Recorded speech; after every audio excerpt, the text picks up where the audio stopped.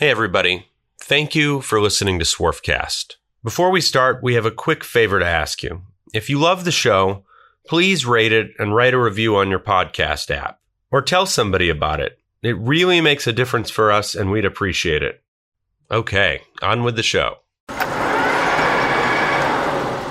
I think if you're going to go out and try to sell someone else's product, perhaps there's money to be made there. You can do that also, but you have to remember you're always going to be beholden to the person who's making that product. They might decide not to make it for you or sell it to you anymore, or what have you. Whereas with injection molding, I'm starting out with pretty much the rawest of raw materials in plastic pellets. And from that point on, I can make anything I want depending on the tonnage of my machines and the complexity of the mold. This is Swarfcast. I'm Noah Graff.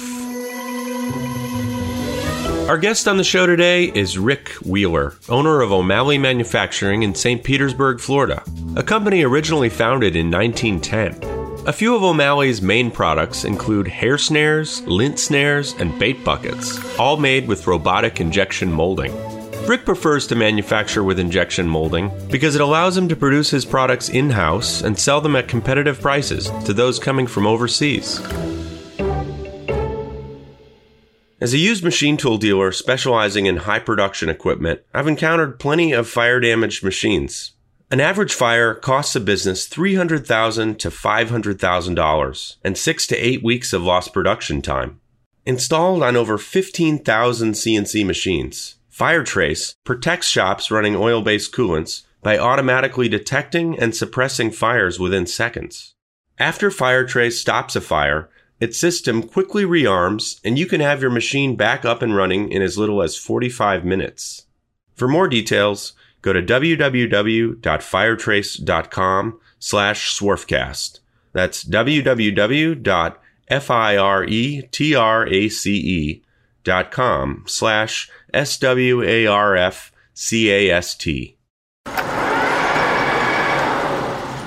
I'm very happy to have Rick Wheeler, owner of O'Malley Manufacturing in St. Petersburg, Florida. Welcome to the show, Rick.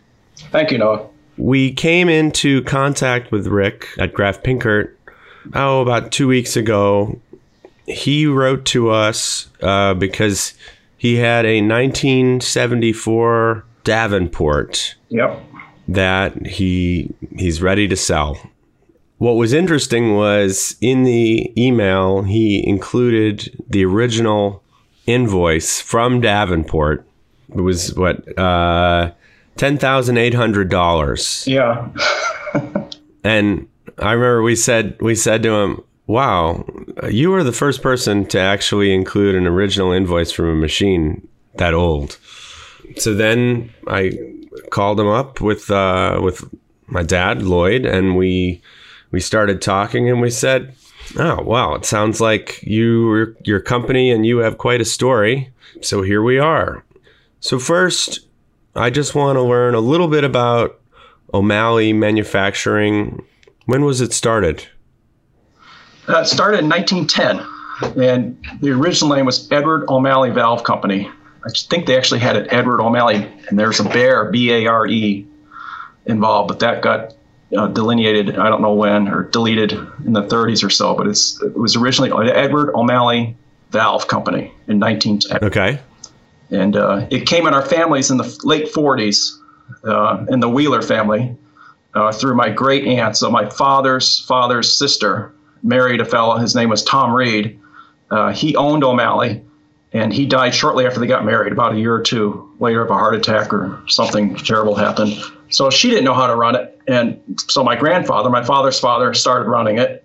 And then my father ran it, started in 1961 or so. He was in the Coast Guard for 3 years, stayed 17 years in reserves.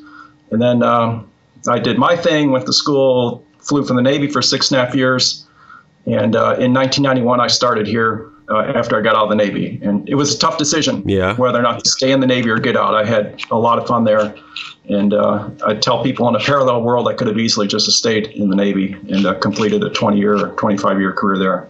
What made me get in was my father was the only one running it. It's always been a small company, and I just felt that if I didn't come here, perhaps the business might go out of business, or he'd sell it, or what have you. And I just wanted to continue on. Had you worked there, when you were growing up?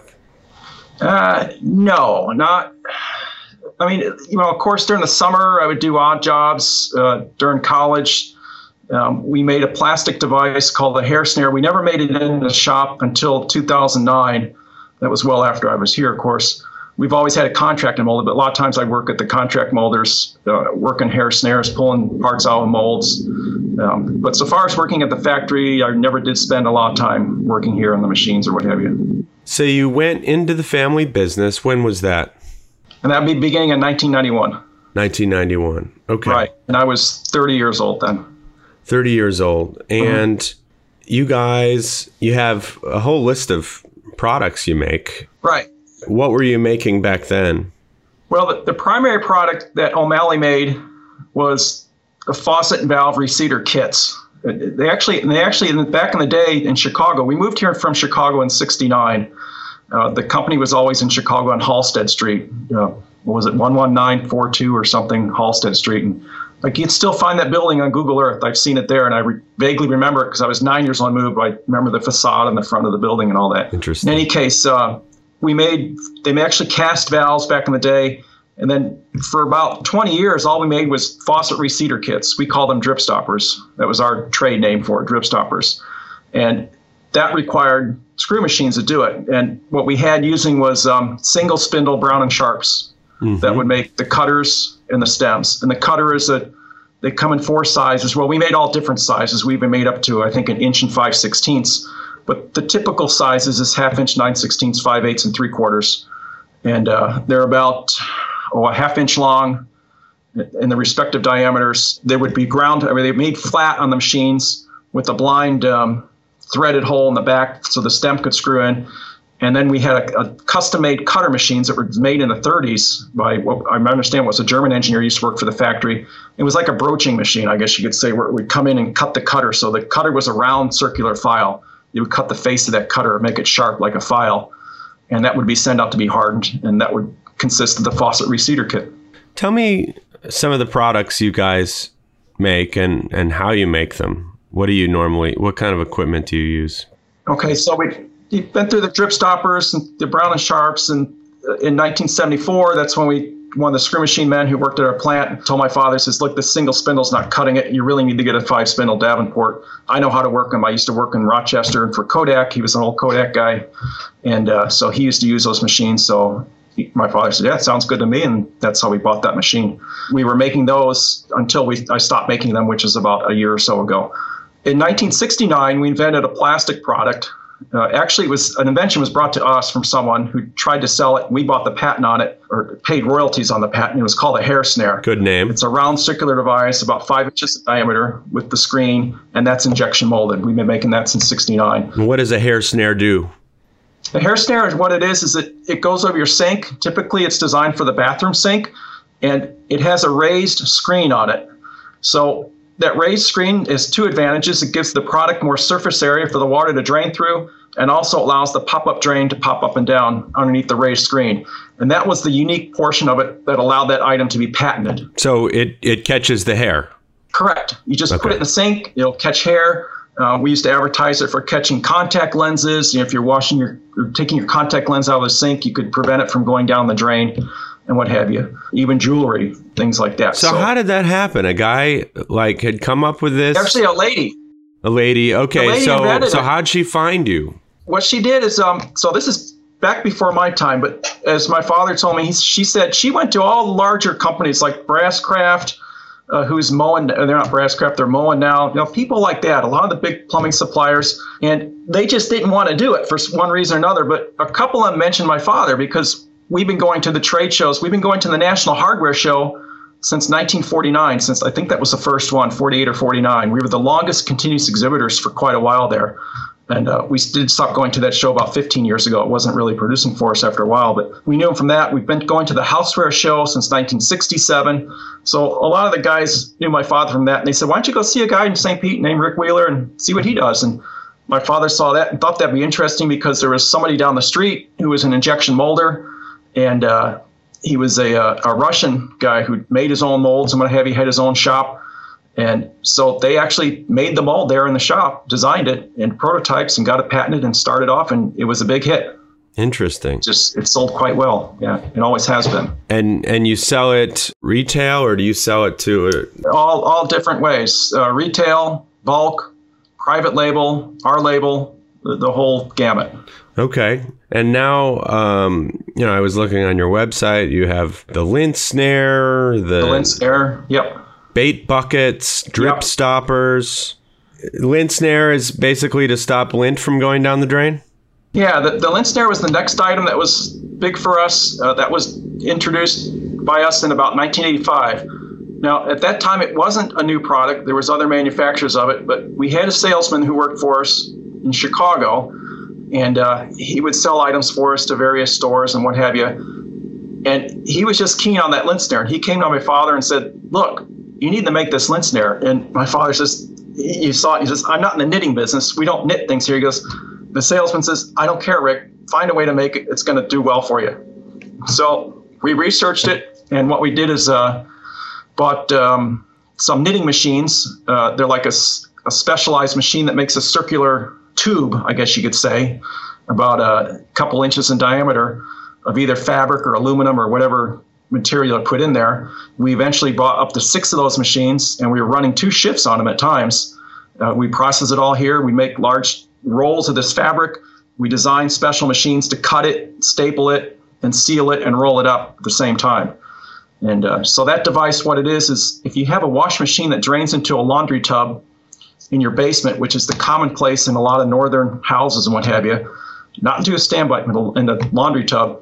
What people will do is they'll put a nylon stocking or some filter over that drain hose from the wash machine, because the lint typically can clog up the drain in those small drain holes in the laundry tubs. So this is just a filter that goes over that drain hose in your wash machine and catches most of the lint before it has a chance to clog up that drain.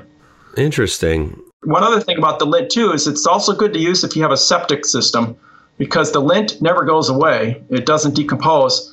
Eventually, a lot of the lint will make its way out to the drain field. And what happens there is it'll start clogging up the drain field holes. So you want to keep that lint out of your septic system if you have a septic, too. Wow. Small, but so useful. And so this is another product that somebody just came to you with. They knew you were making the hair snare and said, "Hey, this could work for you," or how did that work? We've always been kind of focused, I guess you could say, on the plumbing lines. So it just seemed to fit in our category. Mm-hmm. I think that's how my father determined it, and it worked well. So we packaged it different ways. We blister package, polybag was popular. We had polybaggers. We still have them. We have a 4-station alloy blister machine that we use to package the product. For all these products you have, were all of them brought to you by somebody else, or did you patent any of the products yourself? They were all brought to us by somebody else. So, for example, the hair snare, how that worked out was the woman held the patent, and we agreed to pay a royalty. Actually, we bought the patent from her. That was how we bought the patent. We owned it, but we paid her a royalty on our sales. And I think it was 2% was a royalty, was a typical royalty. Okay. My dad would just simply tally up the gross sales or the sales of the item per year and do the 2% and send her a check. And she, unfortunately for her, she died, I think it was about 6 or 7 years after that production, but he just kept sending this check to her son then for the life of the patent. And the patent, I believe, was 17 years. Generally, they're 17 years, so. And so all the other products too, like you have a bait bucket. Was that something that somebody else patented and brought to you? No, well, obviously bait bucket's been around a while, and how the bait bucket business worked out. Explain to people what a bait bucket is. Oh, okay. No, I guess I'm being from Florida. Everybody knows what a bait bucket is. But for example, if you go to if you want to go fishing, and you typically want to fish with shrimp in Florida, you go off the pier, so you'd go to the bait shop and you buy 1 or 2 dozen shrimp. How are you going to transport those shrimp, their live shrimp, to the bridge or to your boat or what have you? So you would normally use a bucket, and you want a bucket that has a lid on it so the water doesn't come out of it, but it has a top that's easy to open. Looking for a screw machine, rotary transfer machine, or CNC machine? Graf Pinkert's got you covered. When you're buying any used machine, you're taking a risk. So it's important to buy from someone who knows their stuff and who is going to give you straight information about what you're buying. Graf Pinkert is a family-owned firm that's been dedicated to selling great machine tools to the turn parts industry for 75 years. It specializes in the top multi-spindle brands, including Index, Schutte, Gildemeister, Tornos, ZPS, Acme, and Wickman. They also sell a variety of other types of used equipment, such as CNC Swiss, CNC turning centers, and parts washers. Machine tools are complicated. If you're going to buy one, you should go to people who are knowledgeable and committed to the industry. Learn more at www.grafpinkert.com. That's www.grafpinkert.com. So wait, you were saying how you got into the injection molding? Yeah, that's kind of a story in itself. That's an interesting one.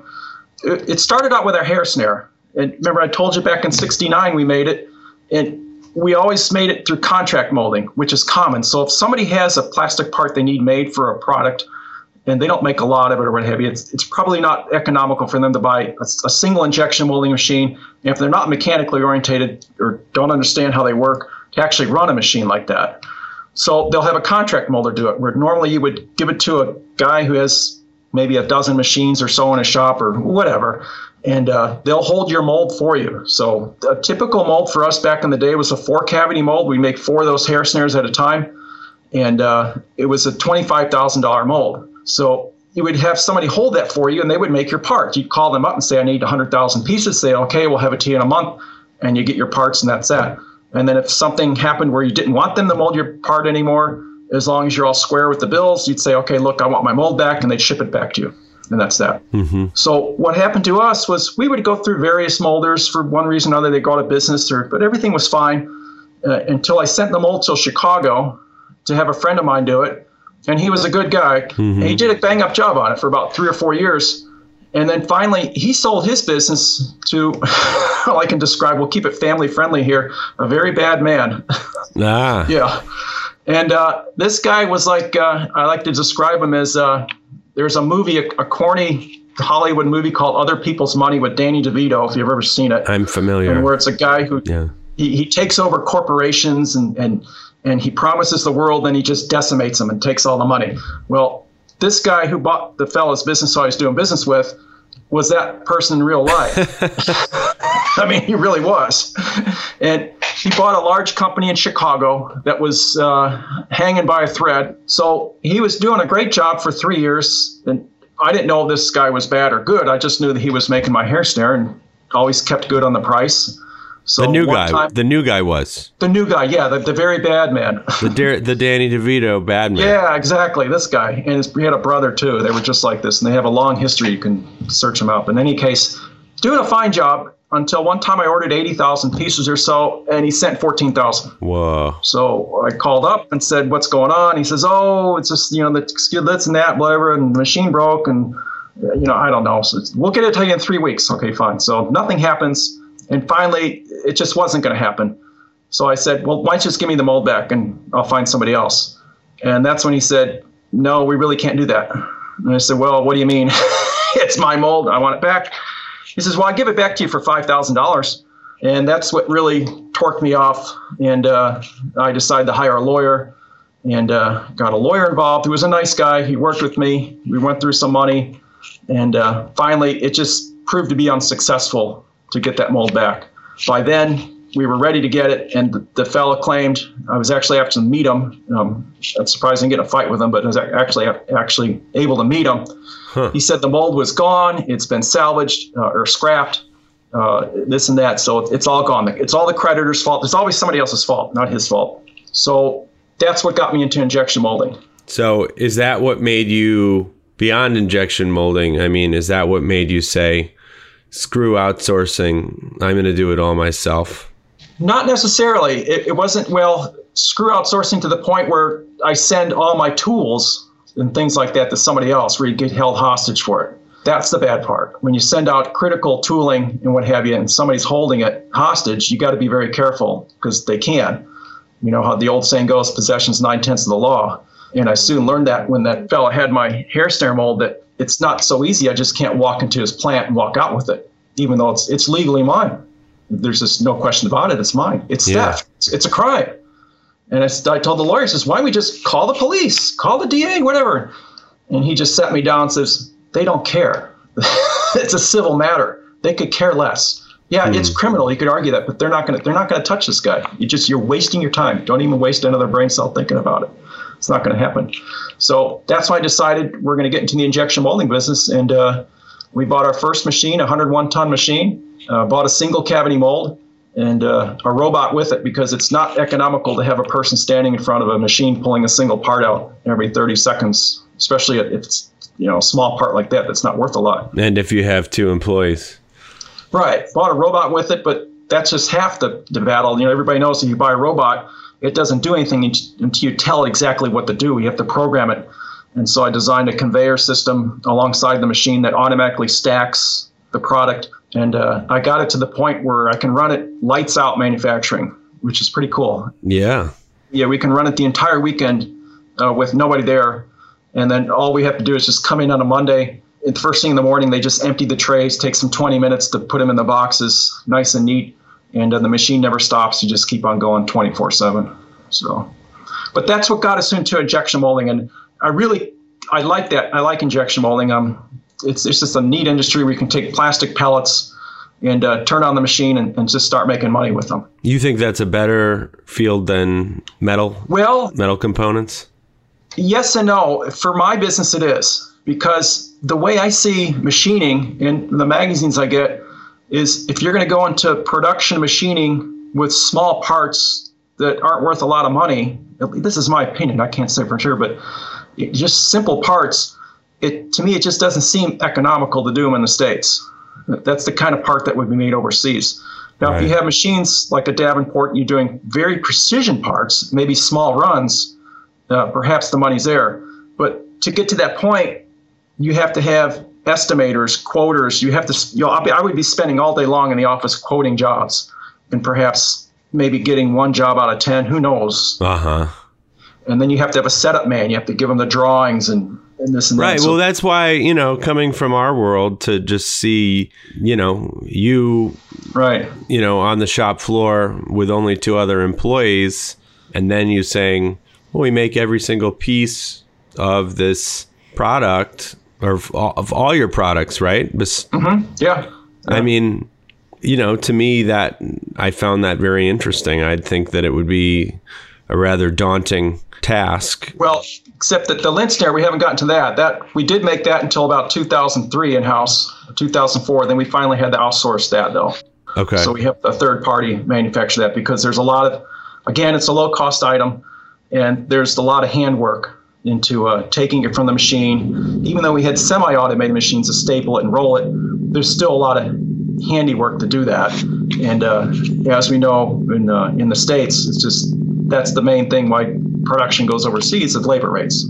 You already had a good foothold with the wholesalers, and that's enabled you to... This business did the bait shop business. So what happened with the bait buckets is I actually bought the bait shop, the bait bucket business. So that came with the molds, the customer base, and what have you. And that's where we got our footing in there. So you bought somebody else's business. Correct. But it fit us well because like I said, going back to the injection molding, we were doing well at the hair snare. And I like injection molding. Some people, they like machining or they like doing this. For me, it's injection molding. And it's the challenge of it. You have to understand, the pressures, the temperatures, the tonnages of the machines, the clamping, and how to adjust your settings in the machine to get the desired part. Well, what it seems to me is that you somehow have a knack for getting other people's, everybody we do business with, not everybody, but a lot of people, they're always like, if only I could get a product, that would be the best thing.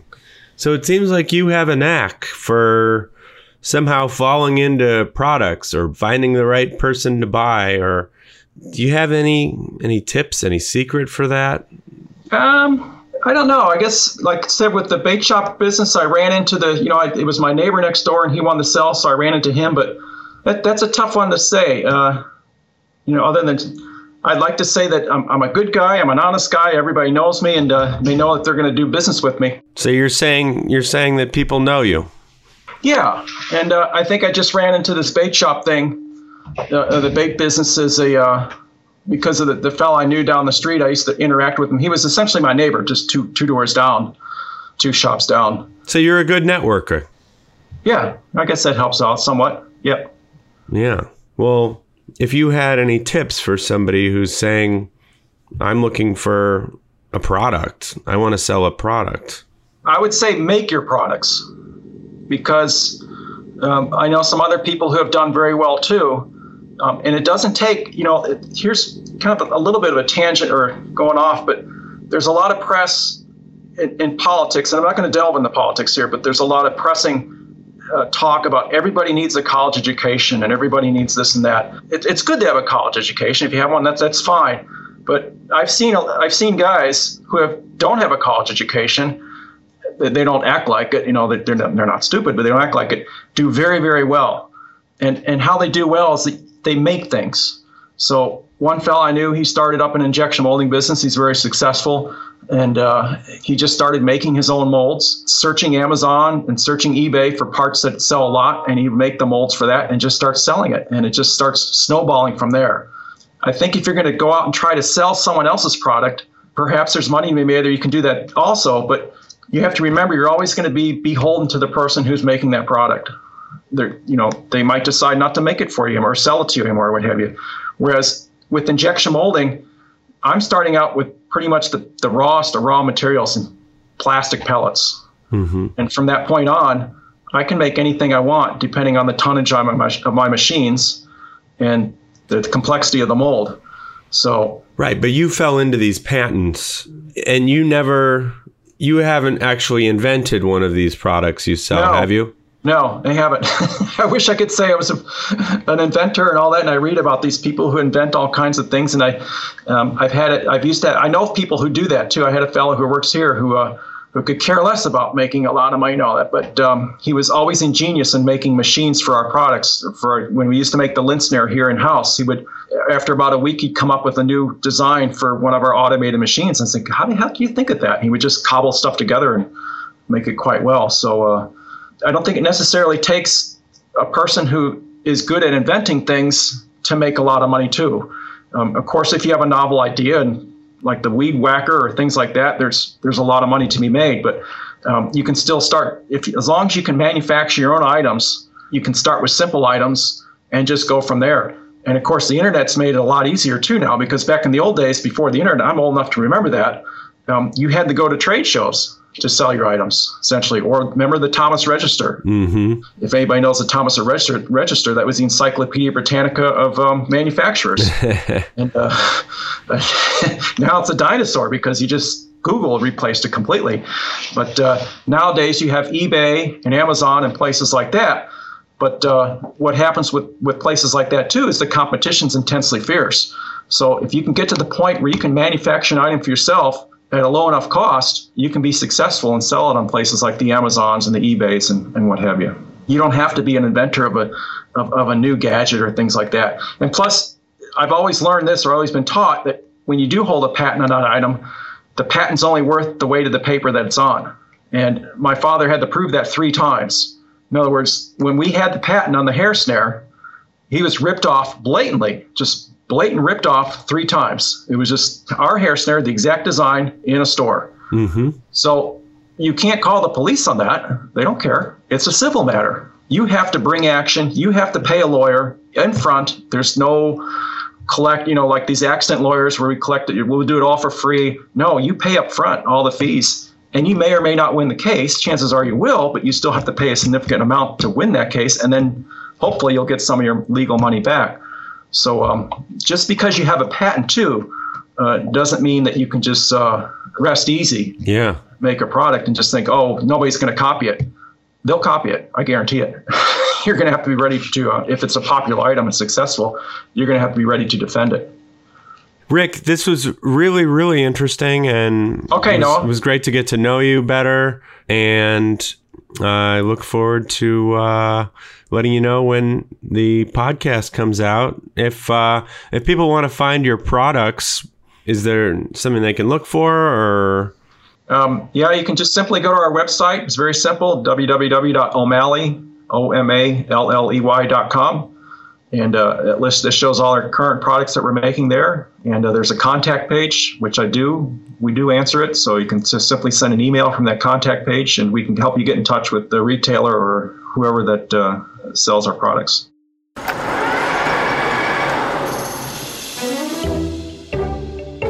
From Today's Machining World, this is a Swarfcast production.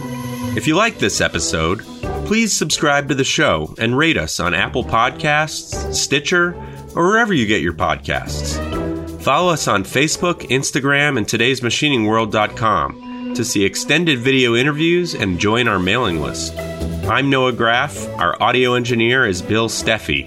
Our managing editor is Ridgely Dunn.